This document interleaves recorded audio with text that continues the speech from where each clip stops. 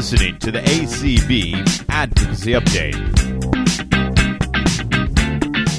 Hello, everybody. Good morning, good afternoon, whatever it is. This is ACB Advocacy Update. I'm Claire Stanley, the Advocacy and Outreach Specialist here at the American Council of the Blind, and sitting next to me, Clark Rockfall, Director of Advocacy and Governmental Affairs for ACB.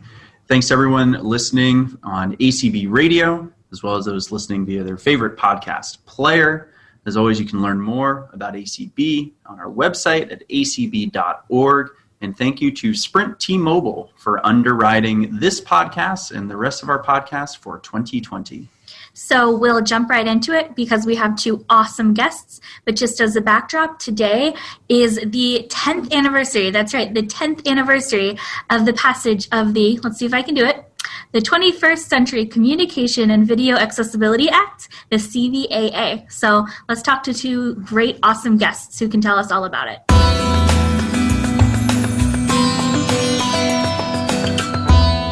Great. Well, we are here now to introduce our first guest and launch into this exciting topic here on the anniversary of the CVAA.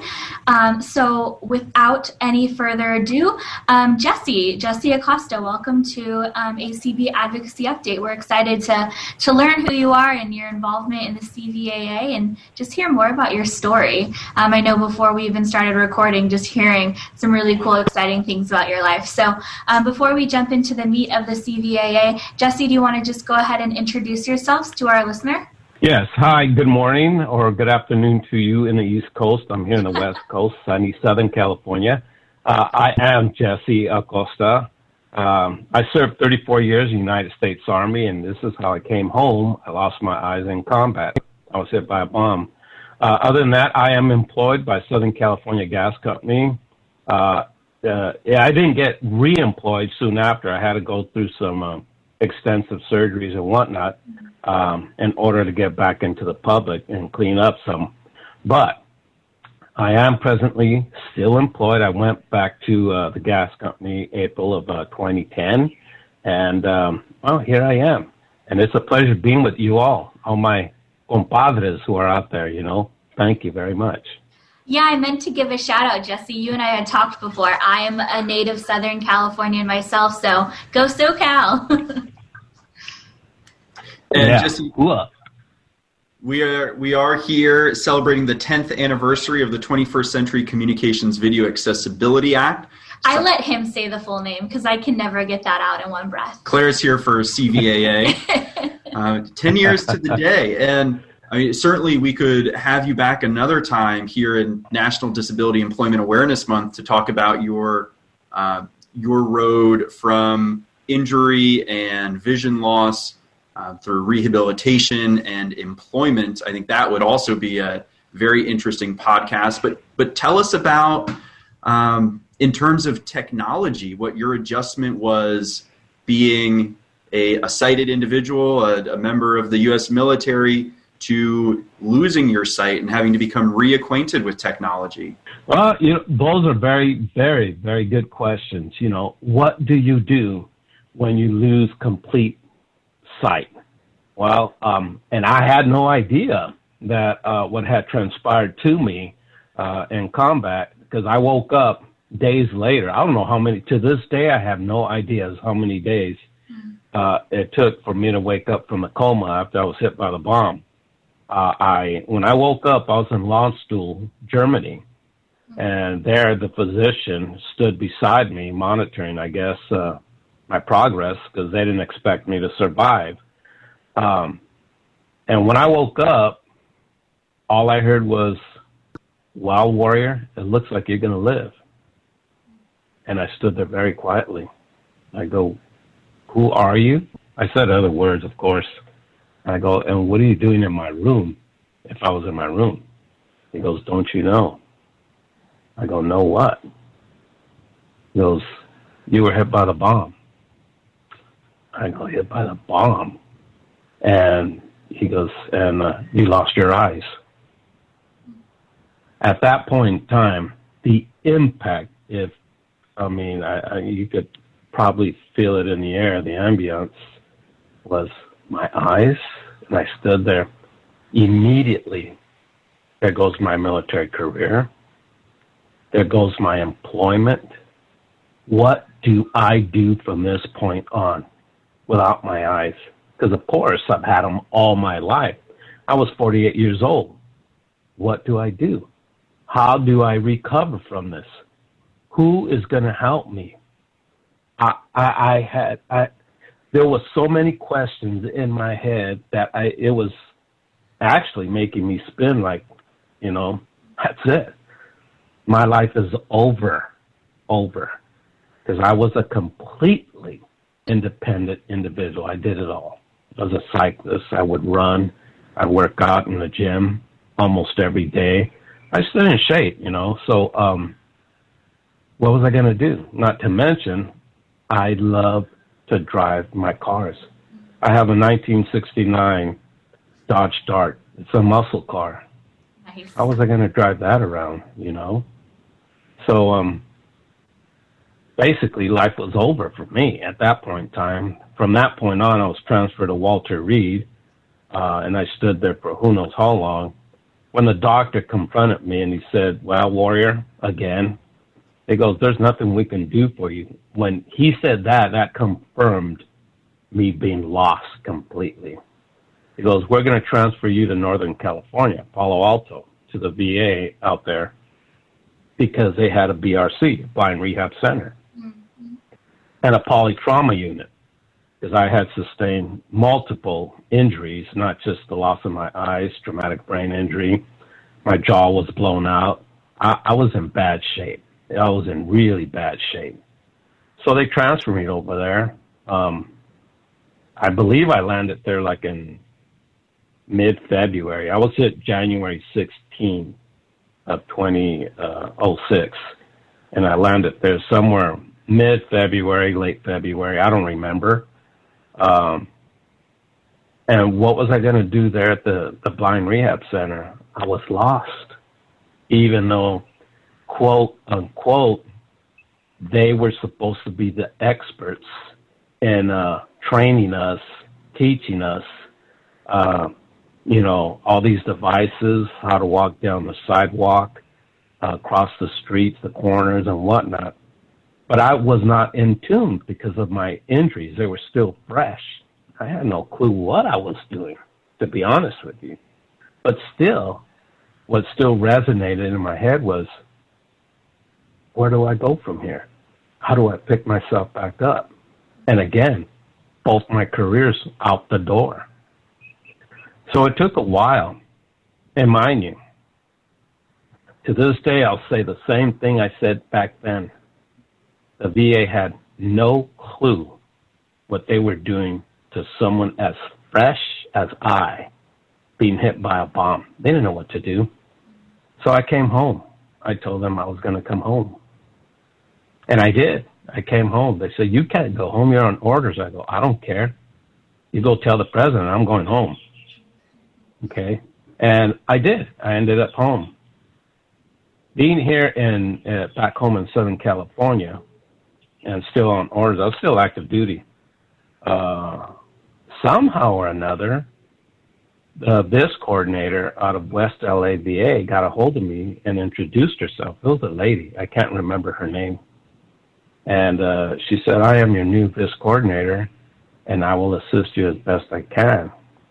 And I'd like to meet you. So I was taken to her office, and there she said, whatever devices you need, I will get them for you. And, being as green as can be, I didn't know how the system worked. I don't even know what a BIS coordinator was. I didn't know what devices were out there for us. I had no clue. And if I got them, how do I use them? Who's going to train me? So there I was. So she said, there's a school here in West LA called Junior Blind of America. Are you interested in it? And I said, Junior Blind? Is that for little kids? Junior Blind of America? I didn't know what to think. She goes, no, it's a school for adults and kids, children as well. And I said, sure. So I got enrolled. 2007, I believe, like February, somewhere around there. And that's where my whole life changed, believe it or not, going to that school. They were still trying to train me in computers. And mind you, when I left the VA in Northern California, they would not endorse me for a guide dog because they said I was, now here's their words, I was too slow learning. And in other words, I was retarded. So they did not endorse me for a dog. And I left disappointed. Others were being endorsed. Others were getting their dogs. And I came home empty-handed. I said, really? This is what I get for serving all these years? I'm too slow? So at JBA, Junior Blind of America, they put me in an intense orientation mobility class, you know, to learn how to navigate here around the city, the counties, and whatnot. And that's what I did for months on end until my instructor said, well, you know, you're ready for a dog. And I stood there like, what? But she goes, no, you're ready for a dog. Sooner said than done. The CNI called me from New Jersey.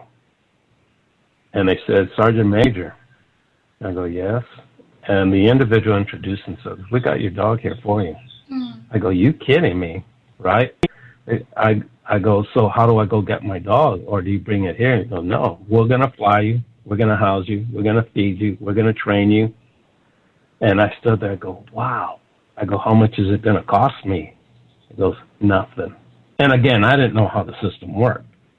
I go, it's nothing. It's free. And I stood there, free.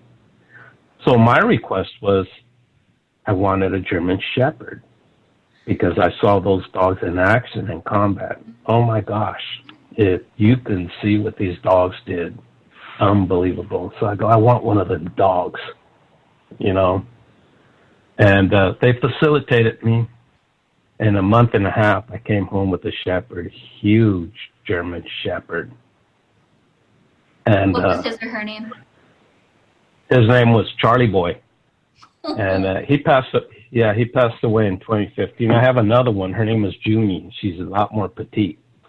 But yeah. I've heard Charlie Boy was very quite a dog in terms of stature. Oh. Number one, he loved women, okay? He would see a woman and he would go the opposite way. And I go, come on, Charlie Boy, straighten up, focus. And there he would get focused, refocused. But back to my training as far as devices and whatnot, I met a gentleman by the name of Luis Herrera at JBA. That man, and now he wasn't an instructor at JBA. He just heard about me from his wife because she was an instructor at the school. So he just came and he says, hey, is there anything I can do for you? I go, who are you? And he introduced himself, Luis Herrera. My wife is Marie. And I said, what do you mean? What can you do for me? He goes, well, I could teach you computers.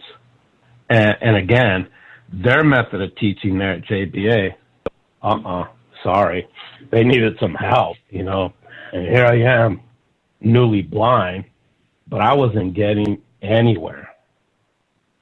So I got the government to get a contract with him to teach me to where I'm at now, believe it or not.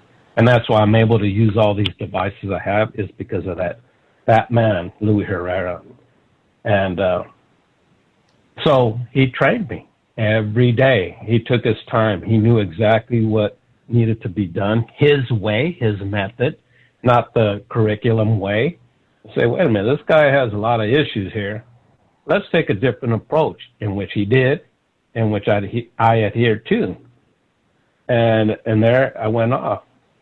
I finally came to a point where I said, I was still active duty. Come March of 2010, I said, I think I'm ready for the world. So I told my former employer, Southern California Gas Company, I go, I'm coming back. And they were like, what? You're coming back? I said, yeah. So they put a team together, okay?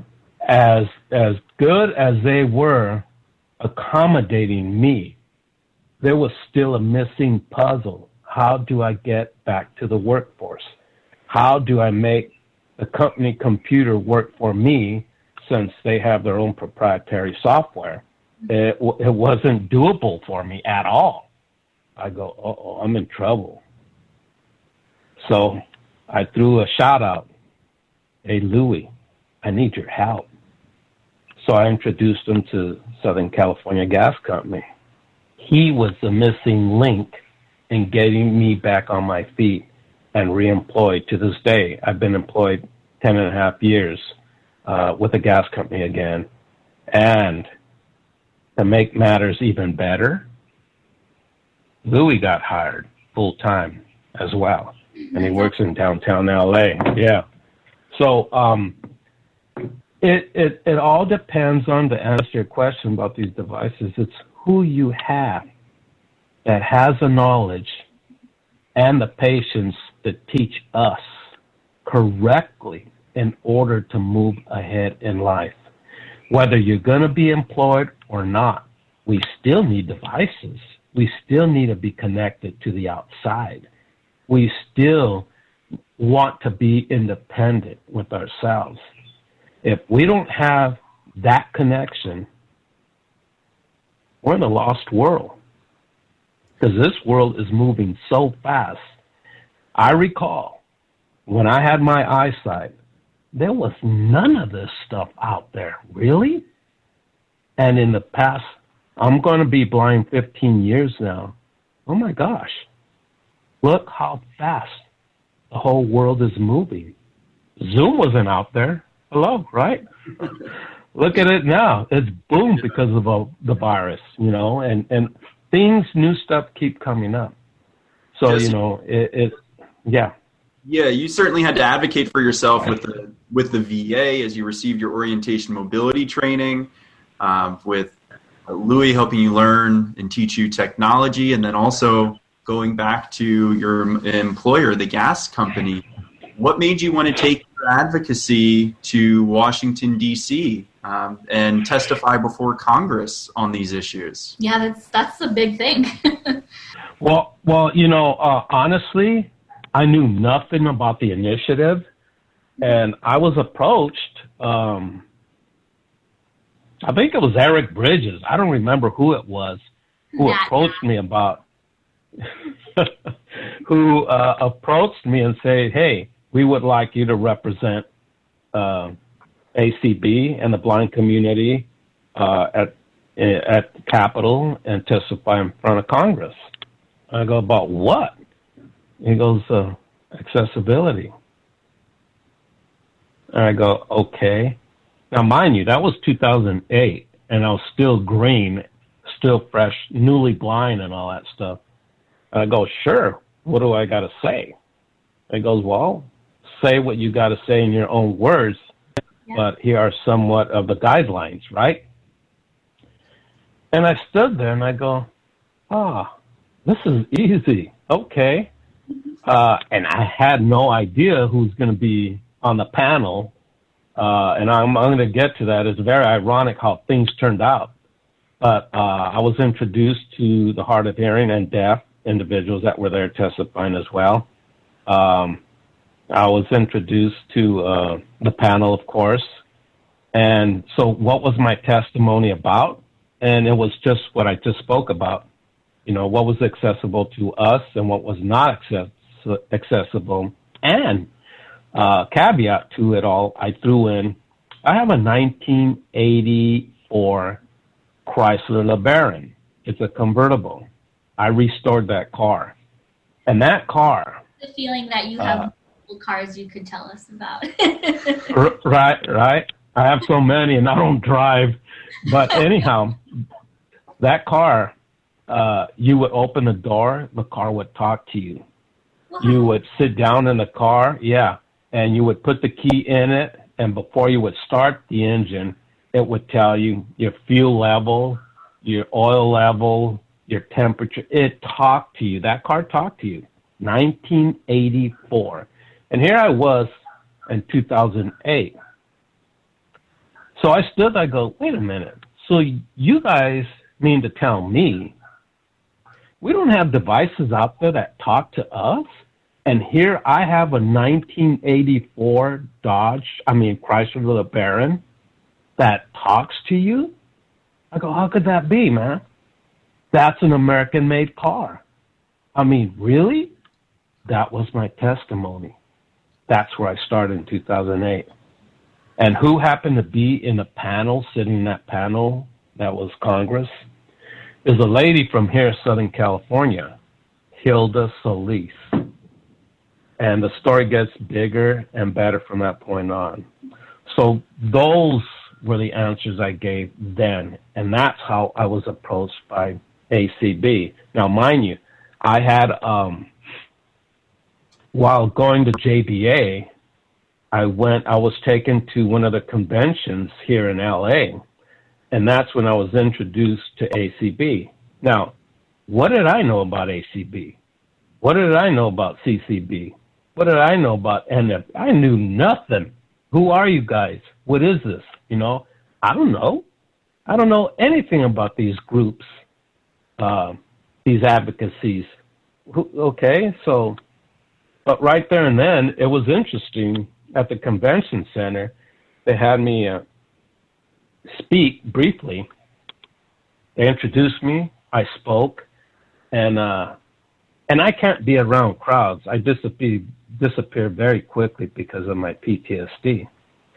But when I finished speaking, and it was towards the end of the convention, I asked my escort, take me outside, please, outside the convention doors so I could breathe some air.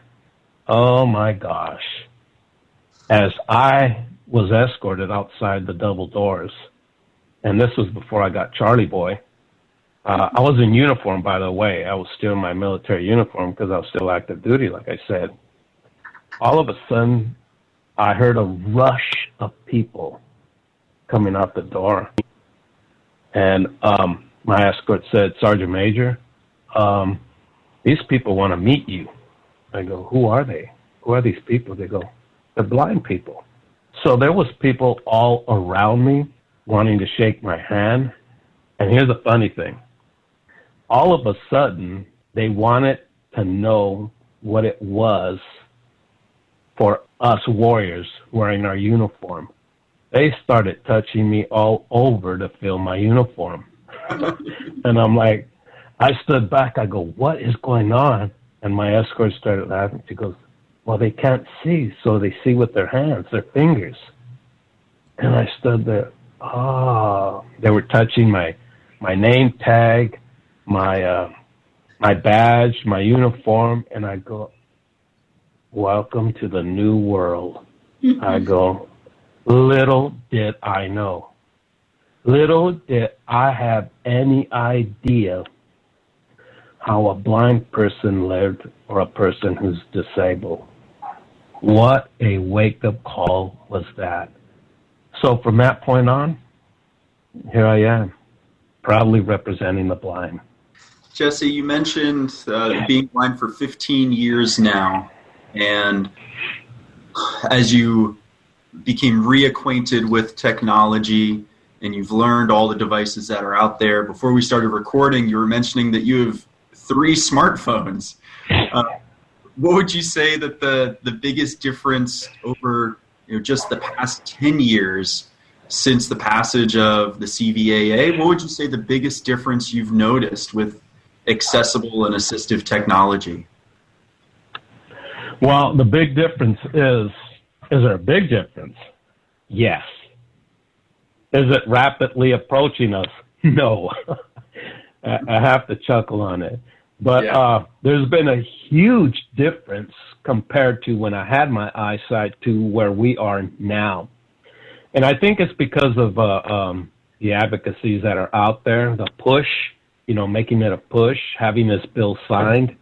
I hope it has made a huge impact where, these devices, whether it's a phone, whether it's a cable box, whatever it may be, they're improving on it.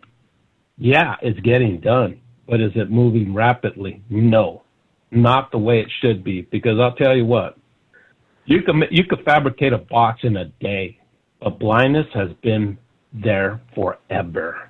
Mm. So why isn't it toe to toe with one another? Well, that's because of the companies. They don't want to fork out an extra chip. They think it's going to cost them a lot more. It's not. Everything is out there. If my car, a 1984, could talk to you, what's the excuse now? They didn't charge you extra if you had sight to drive that car, to have those chips put in that car. And it wasn't on request, hey, can you make me a smart car? It wasn't nothing like that.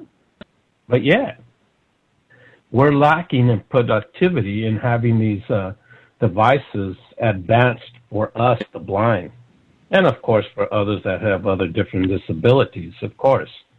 But there has been a huge improvement from the time I got deployed in 2005, and I was hit January of 2006 till now. All these devices weren't out there. Oh my gosh, it's unbelievable how the world has changed, but not fast enough.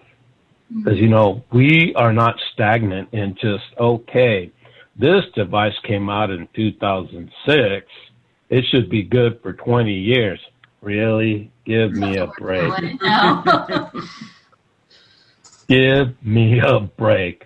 I'm an old fogey now, So therefore, I'm still changing with everything that's out there and trying to stay in tune with new devices that are popping up. That's how you keep your mind fresh and in tune to what's out there and available to us all.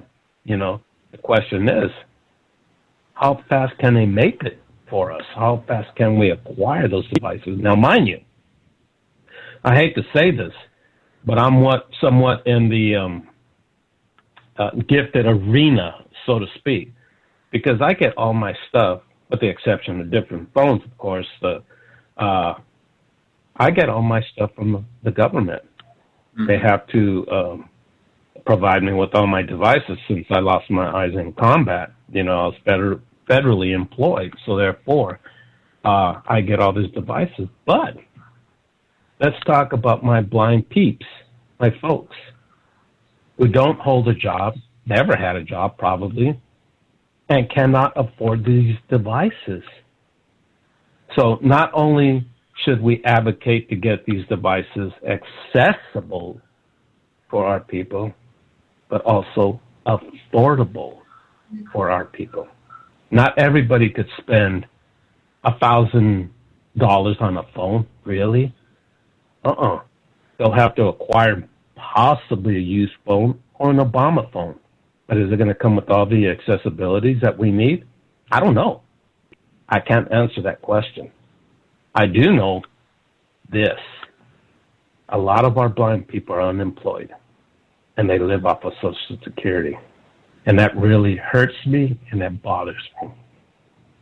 I was blessed to get hit in combat and not being able to pay for any of my devices unless it's out of the spectrum. And I can still go and acquire those devices on my own. What about my people? That's not right. We are the richest nation in the world. Why can't we provide my people what they need? Why? Yeah. I think it's great how you mentioned the accessibility, but also the affordability, and a point you touched on earlier, the specialized training. Yeah. So that folks, even once you have a great device, they can do everything in the world. You still learn how to use it properly. That's correct. Oh, yeah. Not everybody's trained the same. You know, every trainer is different. It's not a one package fits all kind of thing. No. You know, we may have different issues, different abilities, different disabilities. You may not all be there like me, as far as my brain goes with the traumatic brain injury. And mind you, I couldn't even speak correctly when I came home. I couldn't retain a darn thing. Here I am. I fooled them all. That's awesome. So there you go. Well, thank you so much. It's just been so awesome, really. I can't think of a better word to say than awesome to hear about your experience and, your personal background and how you got into assistive tech. And the work you've done. ACB cannot thank you enough for what you did going to talk in front of Congress.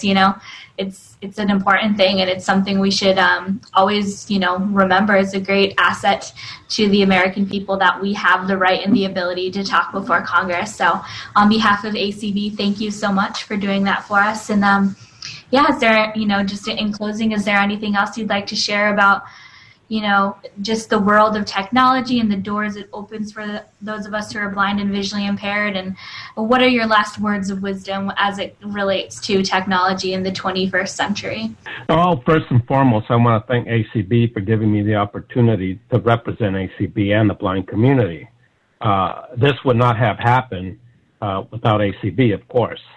But as far as the technology goes, all I can say is, for us, the blind community, is to stay in tune. Don't be left out. It's up to you to step forward and say, hey, I need this, I need that. And don't be afraid to ask. Somehow, somewhere, there is a nonprofit out there that may be able to acquire those devices that you need.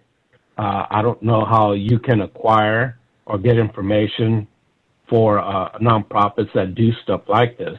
And if there isn't any out there, maybe we should start one. But don't ever, ever leave yourself out. Don't count yourself out. And don't think that you can't do it, because that's all I would hear from the blind that didn't know or didn't have a smartphone. I can't afford it, number one. I'm completely lost without my flip phone. No, don't put yourself in that position. Stay in tune. And let's see what we can do as far as acquiring a device for you. There are groups out there, believe me, you. But again, I'm blind. I'm proud, and I'm a proud blind veteran, and I love my peeps, man. I did not know how much they were suffering, in a way, not suffering. I'm talking about how much we were so neglected out there. But you know what? You have a group here with ACB that stands beside you. Those are my words. Well, thank you. We're proud, at least I'm proud to be one of your blind peeps, and thank you for the service, your service to our country. Thank you. The SoCal blind peeps. The SoCal blind peeps, that's right. That's right. Hey. But thank you. Folks, please stay tuned, and we'll be right back with our next guest.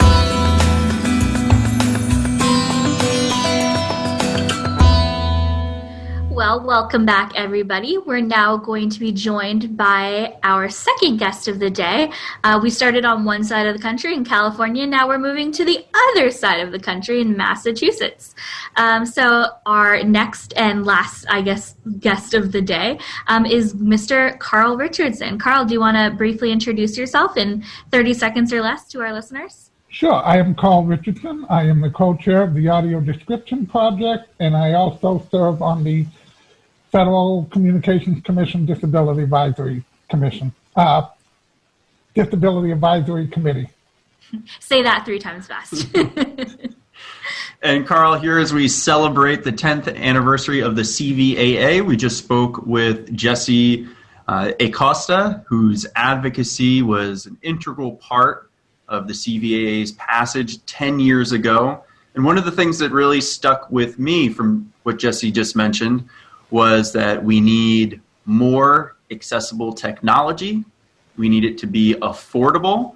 And We also need training and knowledgeable resources available to assist us with that technology. Any thoughts on that before we get going?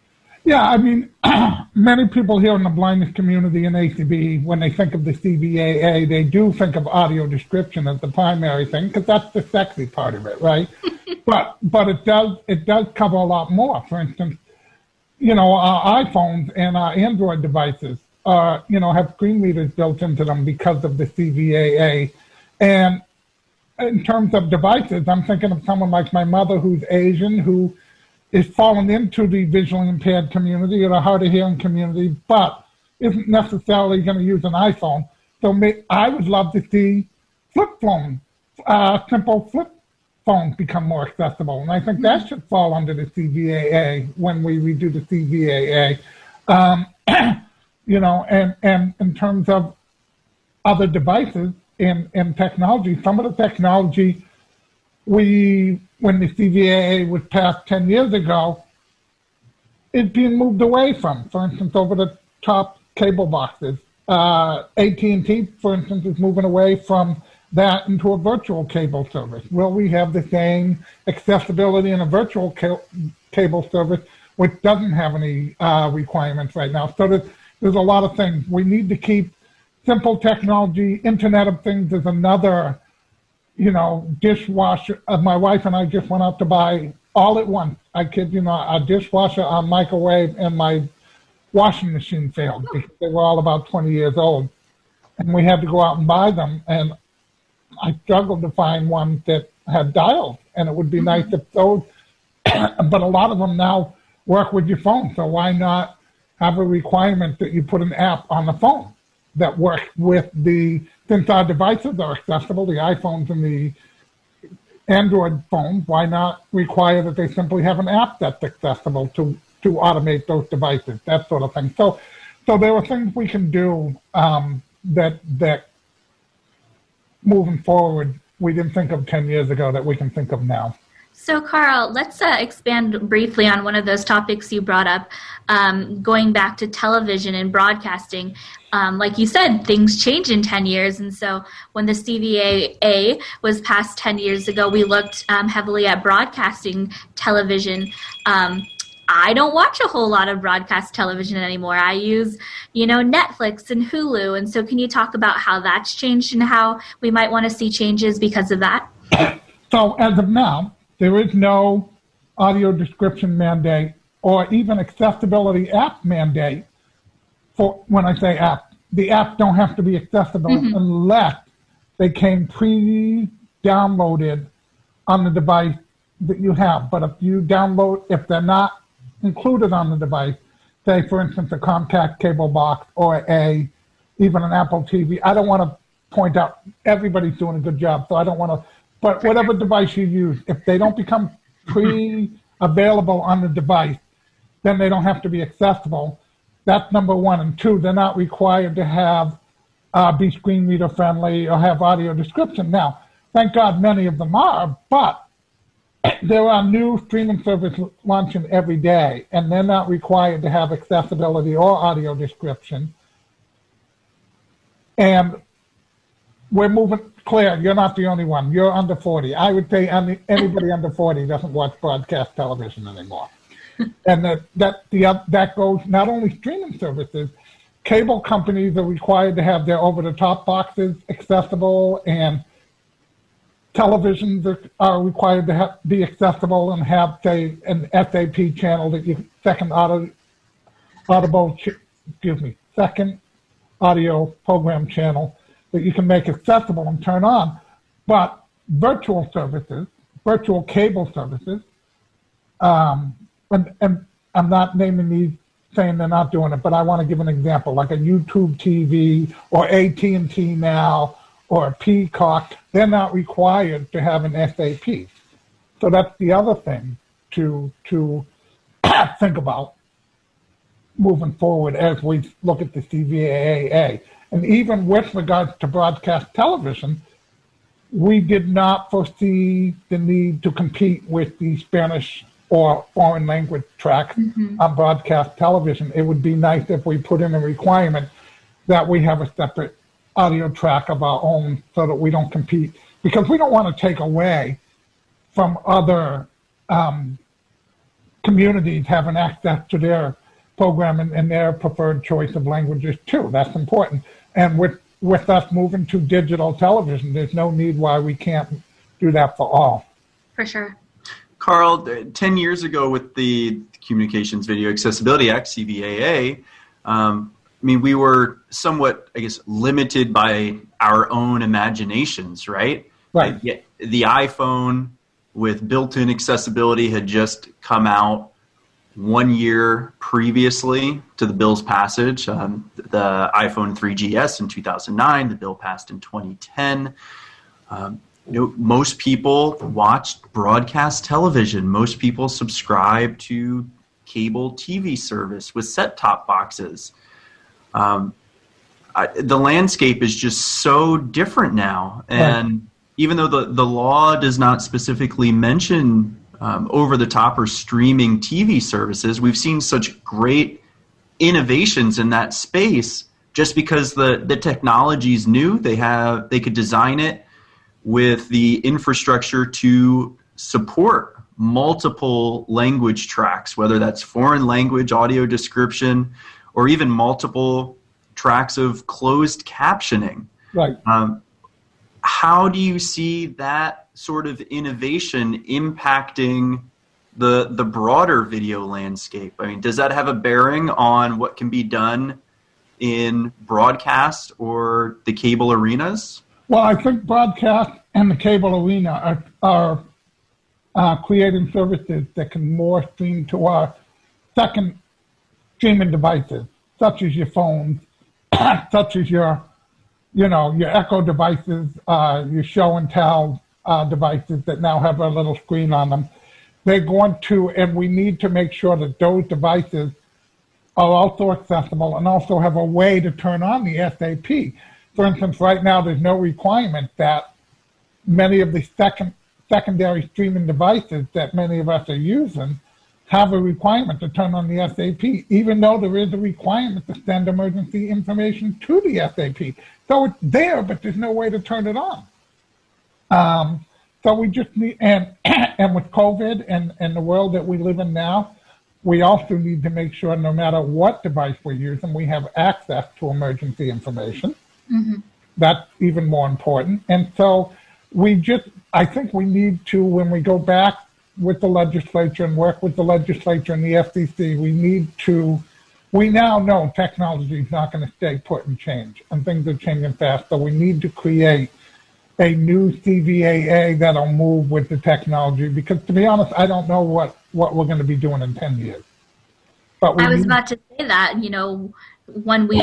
if we do, quote unquote, and hopefully have a CVA 2.0, as we like to call it, what will the language look like to accommodate the rolling technology? One example would be to say, if a show has been audio described, it follows the show, no matter what format or what device it's played on. The deaf community did that to an extent, that if it's ever been captioned for broadcast, the captions can follow when it goes on to the internet. We didn't know enough to do that 10 years ago. Mm-hmm.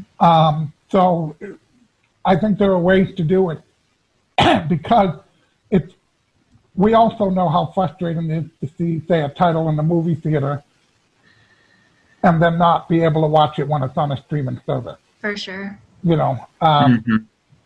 So we need to say that the title, the work follows, but it also means we have to make sure all the devices are accessible so you can access the titles. And the CVA also does, stuff for the deaf-blind community. I don't want to forget them in terms of giving them equipment that allows them to communicate with their peers and other folks, and that's hugely important, and we need to make sure that happens, continues to happen, and fund that properly, and also expand the definition of the type of devices. Like, one of the things I've never understood is that they'll pay for an iPad so you can communicate, but they won't pay for hearing aids. Well, if I didn't wear hearing aids, I couldn't communicate with you. Mm-hmm. And I know that's going away, but I just want to say the CVA also impacts the deaf-blind community as well. and the deaf and people with it's a wide range in law, and it I think after the ADA probably the second most important thing, because it's all about communication, entertainment, emergency information, accessible communication devices. It's wide ranging. Carl, on the topic of emergency communications, there are requirements in place for accessible emergency alerts, correct? Correct. But, and if you have your SAP channel on, that's fine. There are requirements, and they should be playing when. I think the requirement is anything that's visual that needs to be described and emergency information. But for TV sets, that's pretty easy. You turn on the SAP button and it works. But how do you turn on, let's say the app on the phone for the streaming device has the setting for SAP, but there's no setting on the phone to send the emergency info, so how do you have to make sure there's a way to turn on and off the SAP. And who's to say it's going to be called an SAP as we move into the digital world? I mean, secondary audio program seems kind of quaint now, when actually in digital we can probably have 20 audio streams for one show. For sure. Mm-hmm. And same in the wireless or the cell phone space. Right. We still need to be able to receive accessible emergency alerts when they are wireless emergency alerts. And there's a whole bunch of cell phones out there that still don't receive wireless emergency alerts. Correct. That's certainly a barrier as well, especially if it's a flip phone or a basic phone, more likely to be used by someone who is lower income or as part of the Lifeline program. Or those who are older and prefer it, yeah. Yeah, we certainly want to make sure that they have access to accessible emergency information as well. I have a friend who's fully sighted, fully hearing, pretty good with technology, but they just want a flip phone because they don't want a phone where they can access the internet and get and get all this data. They only want it to make phone calls. And there are some people who just want a phone to make phone calls. I don't understand. I don't understand either, but to each their own. Well, it's funny. I heard, not to far off track, but I heard a joke on NPR the other day how the young people now, when they go to somebody's house, they don't ring the doorbell. They just text someone, I'm here. It's kind of my wife and I are looking like, why wouldn't you ring the doorbell? And the young people are like, that's so rude.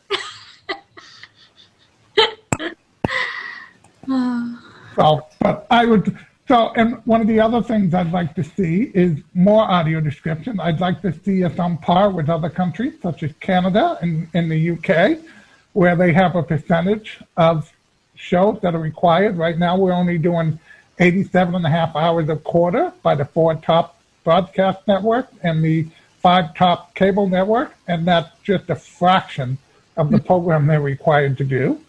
I'd also like to see, if the audio description doesn't work, is there a dedicated number to call to find out what's going on? The deaf and hard of hearing community have one for closed captioning, but we do not for the audio description. Mm-hmm. And I'd like to see more Internet of Things services be made accessible also. So but having said that, I think the CVAA has come a long way and led to, you mentioned earlier, Claire, I don't know that Hulu and Netflix and Disney Plus and Prime Video and the myriad of other streaming services would have had audio description had not the CVAA opened the door and led the path to that. Mm-hmm.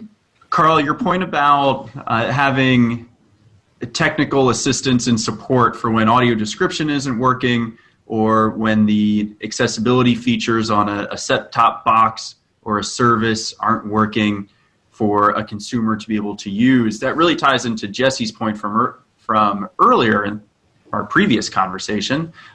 Spit it out, Clark. Exactly, about not only needing accessible equipment, affordable equipment, but training and expertise to help people with disabilities learn how to use that equipment and have someone, a reliable expert to speak with when the technology is maybe not working the way it's supposed to, but also if there's some sort of incompatibility, because I can't talk anymore. Yeah, you're still on the struggle bus.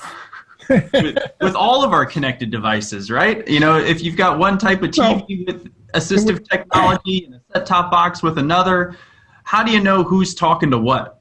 Right. So it would be nice to maybe have a customer support number for whatever service you're using, and a disability hotline maybe, or something to that effect. Because let's be honest, if I call a major cable company, I'm going to get their customer service rep, and I'm going to say, my screen reader on the box isn't talking to me.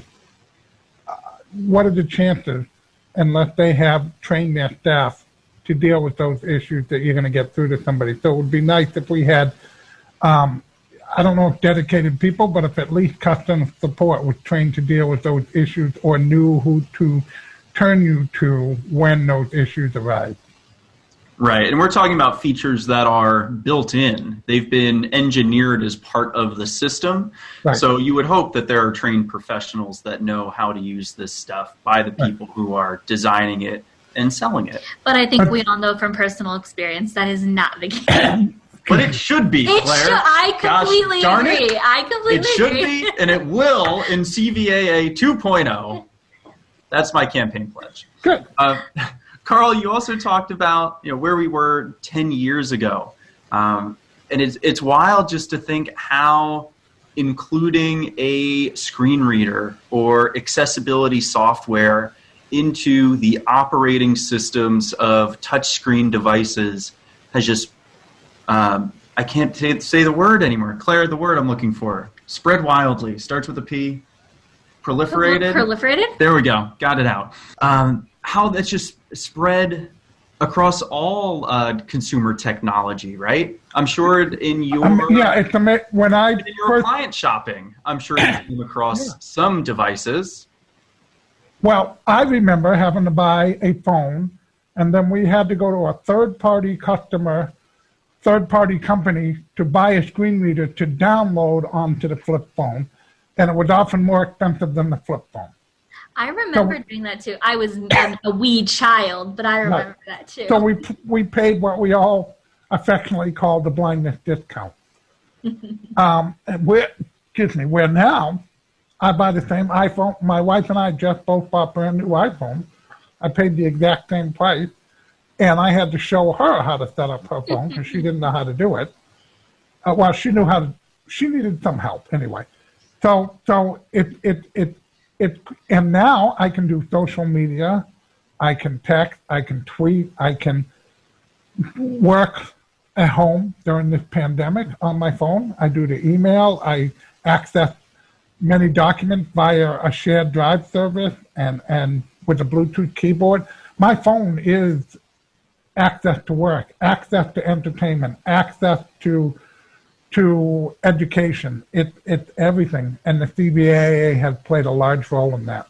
And it's those same operating systems that are the baseline for the operating systems now in tablets and in refrigerators, appliances. And smart TVs. Yes, connected TVs and security systems and speaker systems. Right, absolutely. And even I believe I was in a car recently, I don't remember what model it was, but I was in a car recently where the screen in the back seat was accessible with the screen reader built into it. Can I get that car? That's awesome. Yeah, so and I was like, to the person I was with, the driver, I was like, I'm going to get in the back seat and hang out with the children. I didn't know how to turn it on, but yeah, it was there.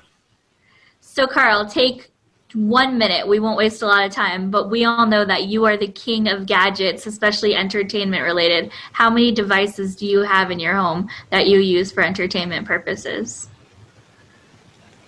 Well, I've got, 4 or 5 different type of Echo devices. And then I have I have 4 different streaming devices. I have a Roku, an Apple TV, a Amazon device, and a Chromecast, just because I like to check the accessibility of those devices and see how they work. And that's about it. He says that was 7 or 8 devices. I love it. Yeah. That's awesome. Well, and we're glad that the CVAA has made it possible for you to get some work done from home in between your tweeting and social media. That's right. Yeah, my boss will not be listening to this podcast.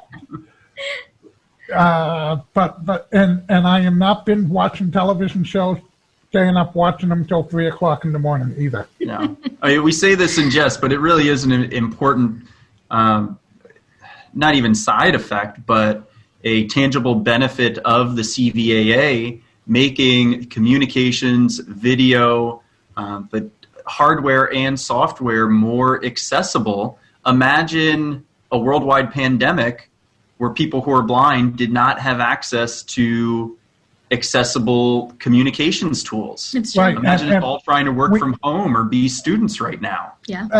I was just going to say, we need to expand the CVAA to include virtual education and medical services, which have grown dramatically during the pandemic. Definitely. I don't know how, for instance, I just had a doctor's appointment today, and I don't think the telehealth that they use would work for me. And medical devices, how would I take my own blood pressure? How would I take my own oxygen? How would I take my own temperature? So that's another area we could potentially expand the CVA. So virtual education and virtual medical services are another area to look at too. Yeah. Certainly important fields to discover and investigate more for. I haven't said that. Accessibility. I also want to thank those who supported the CVAA and passed it. We've been talking about our wish list for the future, but it's also done an amazing job in the present as well. Mm-hmm. Definitely. Absolutely. So, Carl, thank you for helping us. Thank you, and happy anniversary. Yep. Look. I like that. CVA, happy anniversary. This will be one anniversary I won't forget and not get in trouble. All right. Well, thank you. I hope this met your expectations, and I look forward to tuning in to all the events on Thursday. Thanks again, Carl. All right. Thanks, Carl. Have a good one. You too. Bye. Bye.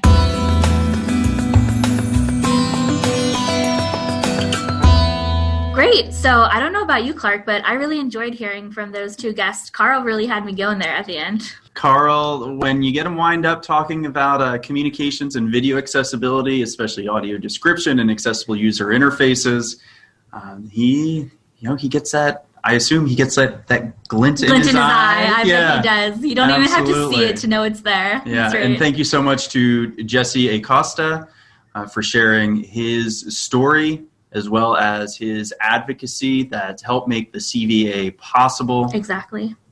Yeah. Thank you so much to both of you. We really enjoyed having you guys. And you guys raise a glass today. Celebrate. It's the anniversary of the CVAA. And stay tuned for other events coming up today by ACB in recognition of the CVAA, as well as a link to a special guest video that we will include in the notes of this podcast. Great. Well, as always, thanks for being with us, and come back. And Clark, what do we always say? Keep advocating. Thanks for listening to the ACB Advocacy Update. You can reach us by emailing advocacy@acb.org. The ACB Advocacy Update is a production of the American Council of the Blind in Alexandria, Virginia. To learn more about ACB, visit us online at www.acb.org.